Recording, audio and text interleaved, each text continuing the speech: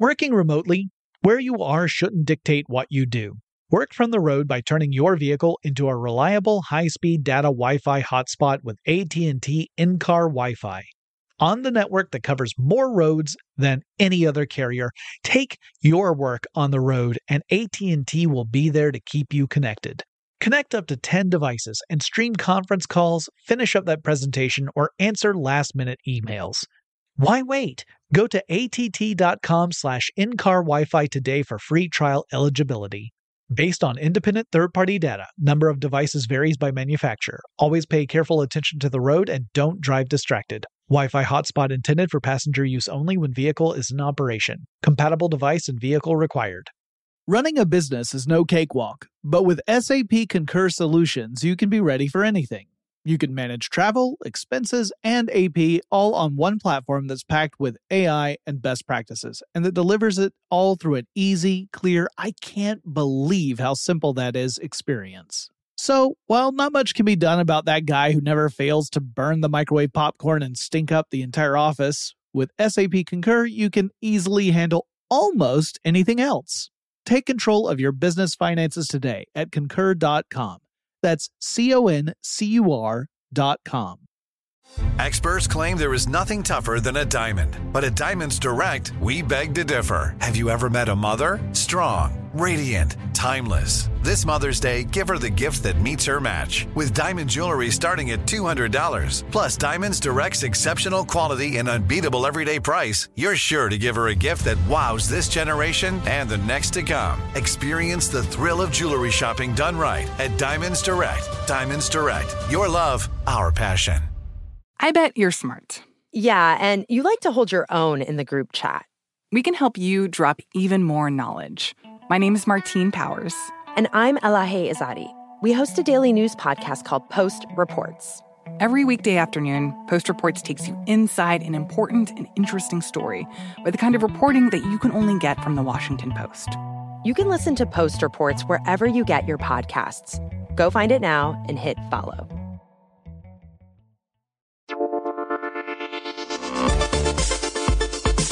Get in touch with technology with Tech Stuff from HowStuffWorks.com. Hey there and welcome to Tech Stuff. I'm your host, Jonathan Strickland. I'm an executive producer at How Stuff Works, and I love all things tech. And today we're going to talk about a subject that was another listener request. And I actually talked about this briefly in the listener grab bag episode. Listener Michaela had asked me to talk about speakers and headphones, how they work and where they came from. And today we're going to cover speakers. I was going to cover both in one episode, but it turns out there's just too much to talk about if I really want to explain where these things came from and how they evolved over time. They are very closely related, but I feel like I'm going to have to save headphones for a future episode. So this ties in really closely with some of the other recent episodes I've done about tech and music, like MIDI and turntables. In fact, the turntables and record player stuff, the speaker development goes hand in hand with that because it was all part of the development of the recording industry as a whole. Well, a quick reminder, we're talking about sound, and I promise I'll make this brief. Sound travels through a medium. It can be any sort of medium, really. It can be solid, it can be liquid, it can be gas. Sound is vibration, so molecules or atoms within this medium are going to bounce against each other and propagate sound throughout that medium, so you have to have molecules there. This, by the way, is why sound does not travel in outer space, because while outer space is not totally empty, there are particles in outer space. They're so far apart from each other that you can't have them bump against each other and propagate sound. So that's why there's no sound in space. Anyway, we experience sound when vibrating air molecules change the air pressure in our ear canals. At least this is the primary way we experience sound. And when that happens, the air pressure means that it either presses against our eardrums, also known as the tympanic membrane, or the pressure is reduced so that our tympanic membrane presses out because there's not as much pressure as there normally would be. And it's these vibrations that then get sent through a series of tiny bones that then send vibrations to a structure called the cochlea in our inner ears.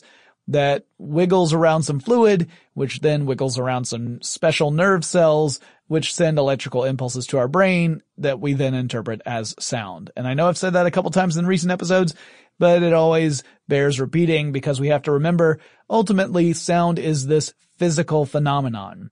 It's not just some magic stuff that floats through the air. It's actual physical vibrations. And it's important to know that because as we got a greater understanding of the nature of sound, we were also building on our understanding of physics, of electrical engineering, of lots of stuff that all together made it possible for us to make speakers.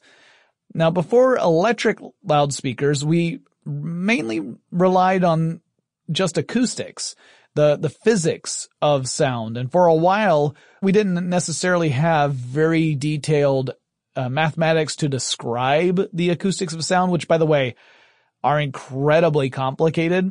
I could do a series of episodes about the acoustics of sound, and it would take a really long time to do. So I'm only going to touch upon acoustics in this. But acoustics involve everything from the design of, say, a room. Like if you've ever been in a room that was designed acoustically for the performance of music, you've probably experienced some really nice performances that way. But there's also acoustic design in things like instruments, including horns. And horns would largely represent the way we would try to amplify sound before the electric loudspeaker, like the megaphone is a classic example. So how can a simple shape make a sound louder? Well, again, to dive into all the details would be an episode by itself. Plus, I would kind of need visual aids to really explain it properly, because doing this all just in audio format is very challenging. But in general, when you have a horn, or a tapered tube where it tapers down to a narrow end and then you've got a wide end on the other side, you can send sound waves down the length of this tube as plane waves, P-L-A-N-E. Those are waves that travel in parallel with one another. So you have one wave, behind that you have another wave in parallel, behind that you have another wave in parallel, and so on. It's kind of like a stack of waves. Now the tube needs to be narrow at one end to fit the source of the sound, such as your mouth. Or with acoustic speakers, back in the old days when you had the gramophones, you know, those big trumpet-looking things that stuck out of what looked like a record player, well, that had to be right around whatever the membrane was or the speaker driver in order to help amplify sound. The tube then has to flare out because if it remains narrow, sound waves would start to reflect off the sides, and that would start to affect the loudness as it went down the path. And that's largely because of wave size. Lower frequency sound waves have longer waveforms, so you need to flare out the horn to allow for those longer frequencies. And this is why instruments like the tuba have such a large flared horn at the end, because they're playing those lower frequency sounds, whereas something like a trumpet can have a smaller flare because they are not playing notes that are at that low of a frequency. The design of a horn transforms sound waves by taking the high-pressure, low-velocity waves emitted into the narrow end, also known as the throat of a horn, and then converts those into low-pressure, high-velocity vibrations at the wide end. So high-pressure, low-velocity to low-pressure, high-velocity, and the high-velocity vibrations can move through the air more efficiently. In addition, a horn restricts the spreading out of sound waves. It's directional. Sound will emanate out in all directions from a source normally. But with a horn, you can restrict that a bit. You direct the sound a little bit toward an intended target and thus deliver a more concentrated collection of sound waves at that target. But while horn acoustics are pretty amazing and fascinating, they are not the ideal solution for amplifying sound in all situations, which brings us to the invention of the electric loudspeaker. Also, I should mention that electric loudspeakers frequently make use of the principles of horn acoustics in their design. So just to get that out of the way, it's not like horn acoustics no longer apply. It's just we're not relying solely on horn acoustics for amplification at this point. The first electric loudspeaker was part of an invention called the telephone. Now, we all know Alexander Graham Bell gets the credit for inventing the telephone, but it was actually another person, a German teacher, Johann Philipp Reis, who was actually the original inventor of a device called the telephone. He called his device a telephone. It was different from the telephone that Alexander Graham Bell would invent, But it was a device. It was called the telephone, and it came out about 2 decades before Alexander Graham Bell got into it. So it's not nearly as transformative as Alexander Graham Bell's invention. In 1860, so more like 15 years before Graham Bell's breakthrough, Rice was hard at work creating an electrically powered device meant to mimic the human ear. In fact, his early versions of this looked like a human ear carved out of oak, and even had these little metal parts that were supposed to replicate the way the bones in our eardrums work, or behind our eardrums work. Well, he thought he could transmit sound through electric wires, harnessing something called magnetostriction. Now, this is a phenomenon in which a ferromagnetic material like iron will change in dimensions due to a change in the magnitude and direction of its magnetization. So essentially what this means is, if you get something that's ferromagnetic, like an iron bar, and you put it inside a magnetic field, and it's a weak magnetic field, and you put it in such a way so that the direction of the rod, as in the length of the rod, matched the magnetic field's direction, the rod would actually get a little bit longer through this weak magnetic field. Now, if it were a strong magnetic field, the rod would actually contract a little bit. It would be a little shorter than normal. And if you had a very precise way of measuring the rod, you could actually see that the length of the rod changed as the magnetic field changed. So if you change the field strength, you could actually dynamically change the length of the rod by a very small amount. And moreover, doing this would cause the iron rod to create a tick sound. Passing a variable current through a coil of wire could cause the rod to tick repeatedly, generating a sort of tone. And that became the receiver of Rice's invention. It became his speaker. This ticking iron bar was essentially a speaker. Rice created a device that acted as a transmitter. The ear had a parchment membrane inside of it that mimicked the tympanic membrane in our ears. Against that membrane was a little metal strip, so he had essentially glued like a platinum strip to this membrane. And resting against that platinum strip was a second strip of platinum, which was just barely touching the membrane due to gravity. So they were just making gentle contact with each other. In fact, we would have called this a loose contact if it had been done on purpose for an electrical circuit. And when the circuit was powered, when electricity was going through it, it would actually, everything's working fine. The two contacts are in connection with one another. You would be able to pass electricity through without any issues. But Rice believed that if you made sounds into this simulacrum of an ear, you could make the membrane vibrate, and he believed this would cause the metal contacts to bounce against each other and cause the current passing through the circuit to become intermittent. And this would be what he would call, and what others would call, a make or break transmission. So if you think about something like a telegraph, where when you press down on the key, it completes a circuit, and when you let off of the key, it breaks the circuit. He was thinking along those same lines, except he was thinking this would be a way for you to transmit actual sounds, not just the signal that there is an electric circuit made and broken. That's what he thought was behind this whole idea. And so he started to experiment with this. And he thought eventually he could create a system this way where you could transmit sound through electricity. You would put the sound into the transmitter.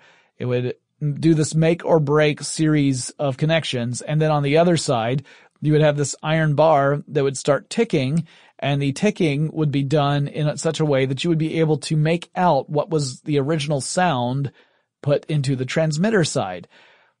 Now, in a courtroom, because eventually his design would be brought into court proceedings when Alexander Graham Bell came forward with his invention of a telephone. Well, we'll find out what happened in the courtroom, but first, let's take a quick break to thank our sponsor. Running a business is no cakewalk. There is a ton to keep track of. Employees to keep happy, spending to control, travel to plan, and on top of it all, nobody knows exactly what the future holds. Your finance team always has to be ready to change. But with SAP Concur Solutions, you can be ready for anything. You can manage travel, expenses, and AP all on one platform that's packed with AI and best practices, and that delivers it all through an easy, clear, I can't believe how simple that is experience. And you can finally say goodbye to the costly mistakes and risks that come from manual work and spreadsheets. So, while not much can be done about that guy who never fails to burn the microwave popcorn and stink up the entire office, with SAP Concur, you can easily handle almost anything else. Take control of your business finances today at Concur.com. That's CONCUR.com. Working remotely, where you are shouldn't dictate what you do. Work from the road by turning your vehicle into a reliable high-speed data Wi-Fi hotspot with AT&T in-car Wi-Fi. On the network that covers more roads than any other carrier, take your work on the road and AT&T will be there to keep you connected. Connect up to 10 devices and stream conference calls, finish up that presentation, or answer last-minute emails. Why wait? Go to att.com/in-car Wi-Fi today for free trial eligibility. Based on independent third-party data, number of devices varies by manufacturer. Always pay careful attention to the road and don't drive distracted. Wi-Fi hotspot intended for passenger use only when vehicle is in operation. Compatible device and vehicle required. The 2024 presidential campaign features two candidates who are very well known to Americans. And yet, there's complexity at every turn. Criminal trials for one of those candidates. Young voters who are angry. The Campaign Moment podcast from the Washington Post gives you what matters. I'm Aaron Blake, and I'm covering my 10th election cycle. My colleagues and I have insights that you won't find anywhere else. So follow the Campaign Moment right now, wherever you're listening. Xfinity has free premium networks for everyone this month, no matter what kind of entertainment you love. Addicted to true crime? Catch killer cases and more spine-tingling shows on A&E Crime Central. Crave adventure? Explore Asian action movies on Hi-YAH. Searching for something extreme? Check out skating, snowboarding, and more on Fuel TV Plus, the global home of action sports. And find crowd-pleasing bops on iHeartRadio's Hit Nation playlist. There's new free shows and movies to love every week. Say free this week in your Xfinity voice remote. Scientists testified that the only way this even worked at all was if the sound was not too loud. And so the two strips of metal would never lose contact with each other. They would press more gently against each other, but they would still remain in contact. And that this would end up varying the electrical resistance of the circuit, which would make it a variable current flowing through the circuit. And that is what made the signal that made it possible for you to hear something on the other side. So not that there was a make or break connection, but rather that the connection that was made had a variable resistance and thus a variable current, and that is what drove the receiver on the other side. The reason this is important is they were saying, yeah, technically Rice's invention sort of works, although it wasn't producing clear representations of the original sound. You could tell that it was making a sound based upon the original one, but it wasn't clear. You couldn't get intelligible speech out of it. They said, yes, it is working, but it's not working the way he thought it was. The way he described it, it can't work that way. Because that's not what we're seeing. What we're seeing is the only way it works is if the sounds are quiet enough to not break the connection, but only change the electrical resistance of the circuit. So while his invention works, it doesn't work the way he wanted it to, so his patent is invalid, and the courts upheld this. And some people find this really interesting, that you could have something that technically works, but if you describe how it works and you get the description wrong, that is what ends up being important, not whether or not your invention actually does anything. And that in fact was the case. And Rice got really kind of disgusted by all this and kind of got out of that area of study after the brouhaha over Alexander Graham Bell's invention. Speaking of Alexander Graham Bell, we should chat about his version of the telephone. He patented his first electric loudspeaker as part of his telephone invention in 1876. Now later on, he did acknowledge Rice's work as part of the inspiration for his own invention. But Graham Bell avoided the problems Rice encountered. Alexander Graham Bell was in a race to patent his invention before a rival of his named Elisha Gray could get his own implementation patented.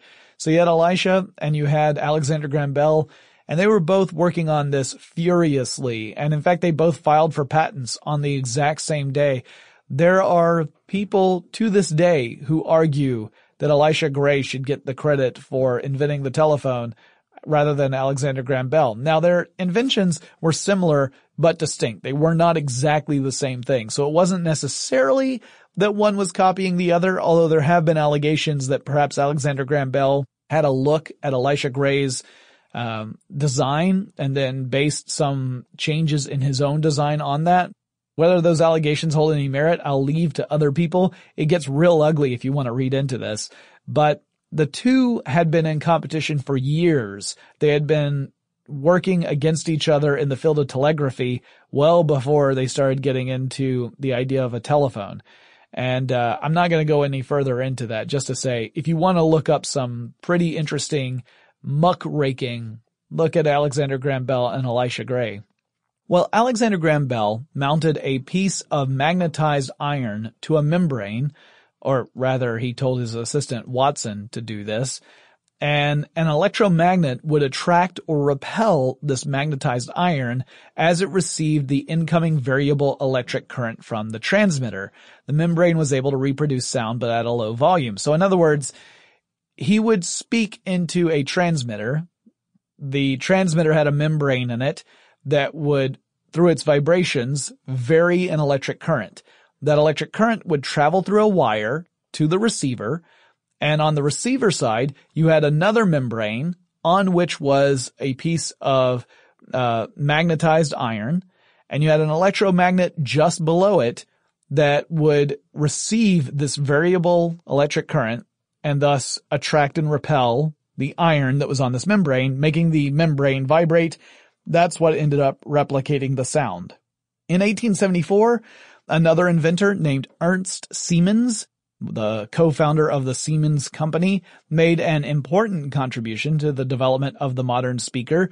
He received a patent for his description of an electromechanical dynamic transducer, which used a coil of wire suspended in a frame so that it could move axially, and only axially. So his patent described a magnetoelectric apparatus for obtaining the mechanical movement of an electrical coil from electrical currents transmitted through it, which would become the basis for electric loudspeakers decades later. Now basically the idea is this.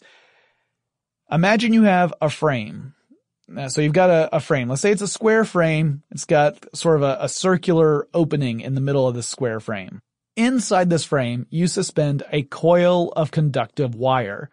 So it's suspended in such a way where it can swing toward the back of the frame or toward the front of the frame, but it cannot move up or down or side to side with respect to the frame. So if you're thinking of like the X, Y, and Z axes, the Z axis is what we're concerned with here, not the X, Y. So it can move. If you're looking dead on at the frame, it can move towards you or away from you, but not side to side or up or down. When you apply a magnetic field, you can induce electricity to flow through this conductor. The flow of electricity creates its own magnetic field, and you can use the attraction and repulsion properties of magnets to move the coil back and forth within this frame. Now, Siemens did not originally intend for this invention to be used for acoustics. He had come up with this idea, but he wasn't thinking about loudspeakers. He was just talking about this basic apparatus. But after Alexander Graham Bell patented the telephone in 1876, Siemens was motivated to apply for a new patent for a non-magnetic parchment diaphragm as a means of sound radiation on a moving coil transducer. He received his patent in 1878, and we call the coils on speakers that drive the speaker's motions a voice coil. So, if you ever hear anyone talk about the voice coil of a speaker, that's the coil that is part of the speaker system. It's attached to the diaphragm of the speaker that makes the diaphragm actually vibrate. At this point, I need to mention there were numerous scientists, tinkerers, and engineers, amateur inventors who made numerous contributions to loudspeaker designs.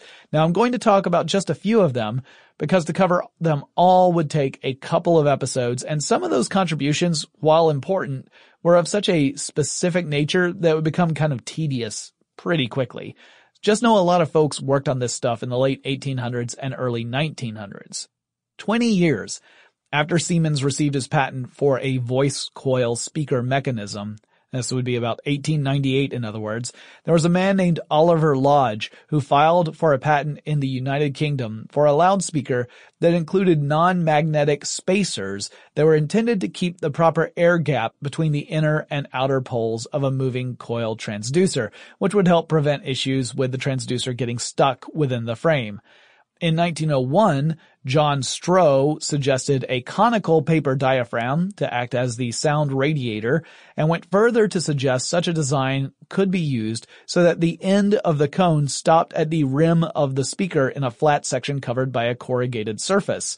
So in other words, it's kind of like what a speaker cabinet looks like today. If you take a speaker cabinet, that being what we commonly refer to as just a speaker, and you look at it, you can see you have a mesh covering of some sort. It's probably made out of fabric, but it could be made of something else. And then through it, you'll see the circles that represent the cones of the speaker drivers. Well, it was John Stroh who actually said you could design a speaker in this kind of fashion. So that was back in 1901. In 1911, Peter L. Jensen and Edwin S. Pridham founded the Commercial Wireless and Development Company. Jensen and Pridham would actually build a practical moving coil loudspeaker in 1915. So people have been talking about this for decades, but this was the pair that built the first practical one, not just a prototype in a lab, but one that could actually be used out in the real world.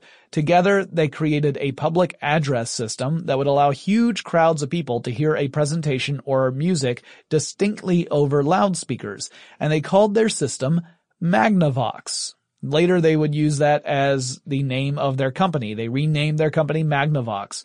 And I'll have to do an episode on Magnavox at some point because it's a big company. It's been around for a long time. They've done a lot of important things.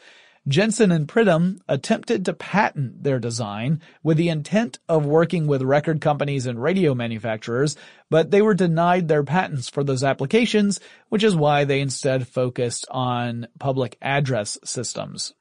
In 1924, two engineers for General Electric named Chester W. Rice and Edward W. Kellogg applied for a patent for a dynamic loudspeaker.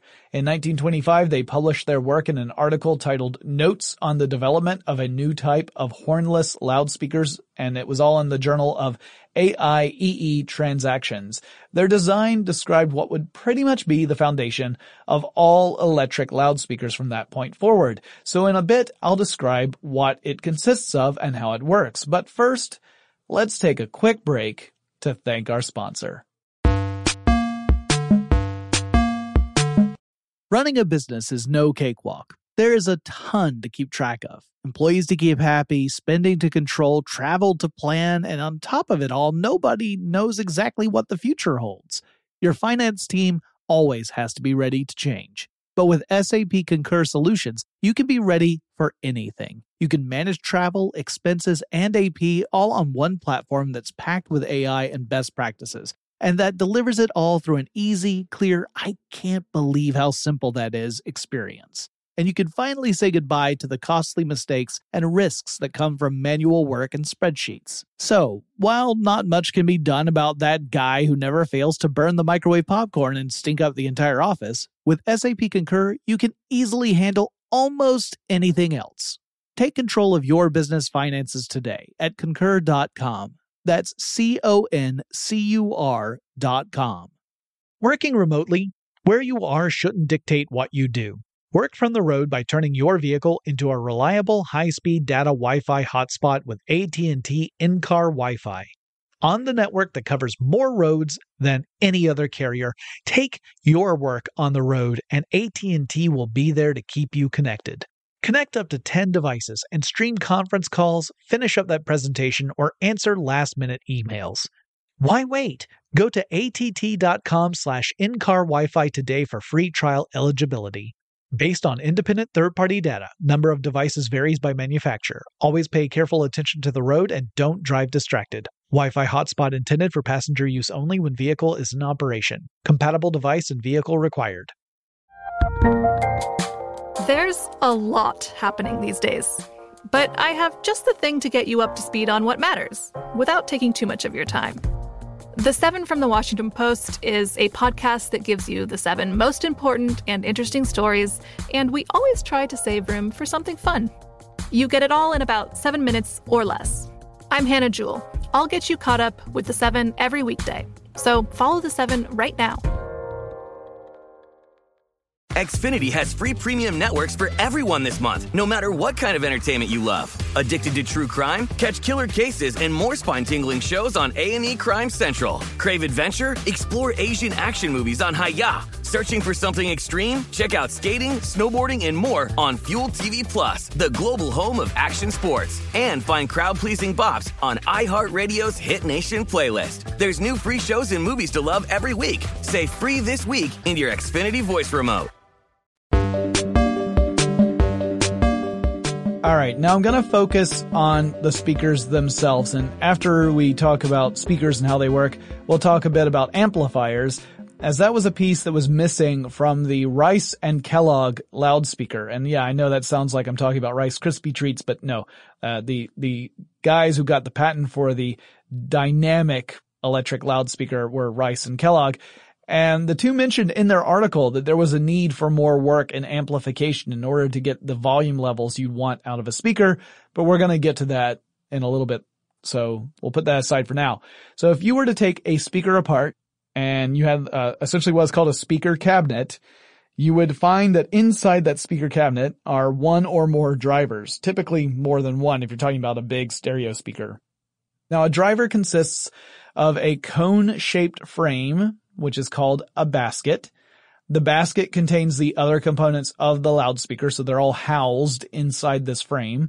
Attached to the interior of the frame is either an electromagnet or a permanent magnet. It just depends upon the speaker.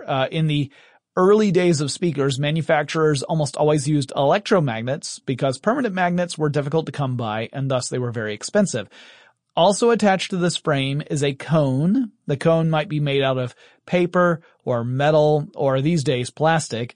This is the diaphragm of the speaker. This is the part that vibrates, and it's what pushes air molecules to propagate sound outward to the listener. It's typically in a cone shape, so sort of like a horn. It's depending upon those acoustics. Same acoustic properties of horn loudspeakers that I mentioned earlier. But there are some that are not in a horn or cone shape. They're dome shaped, or they might have a slightly different shape, but they work in largely the same way. They vibrate and push air molecules. This cone or diaphragm attaches to the suspension. That's also known as the surround. The suspension is a rim of flexible material that's mounted on the end of the basket. So the end that faces outward toward the listener, that's the side that the cone attaches to. So right there at the very end.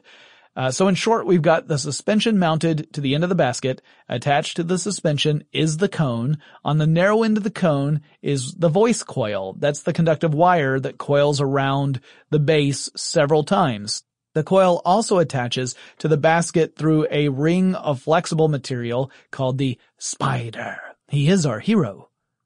If you know that reference, you'll let me know. But no, the flexible material is called the spider. Its job is to hold the coil in a position that is stable within the frame, but still allows for that axial movement to let it swing back and forth freely, or more appropriately, to vibrate backwards and forwards with relation to the frame.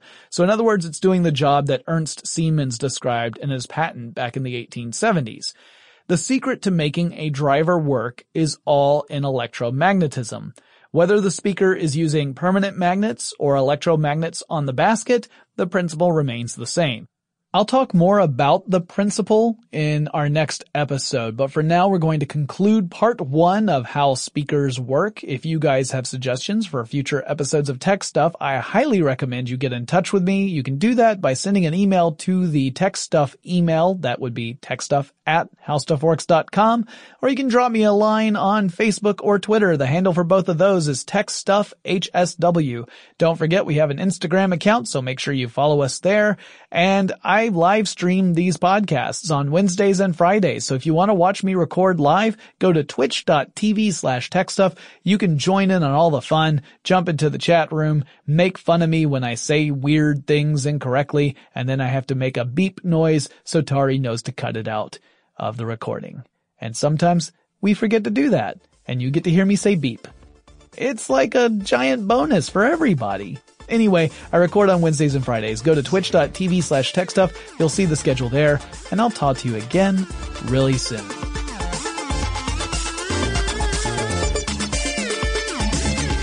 For more on this and thousands of other topics, visit howstuffworks.com.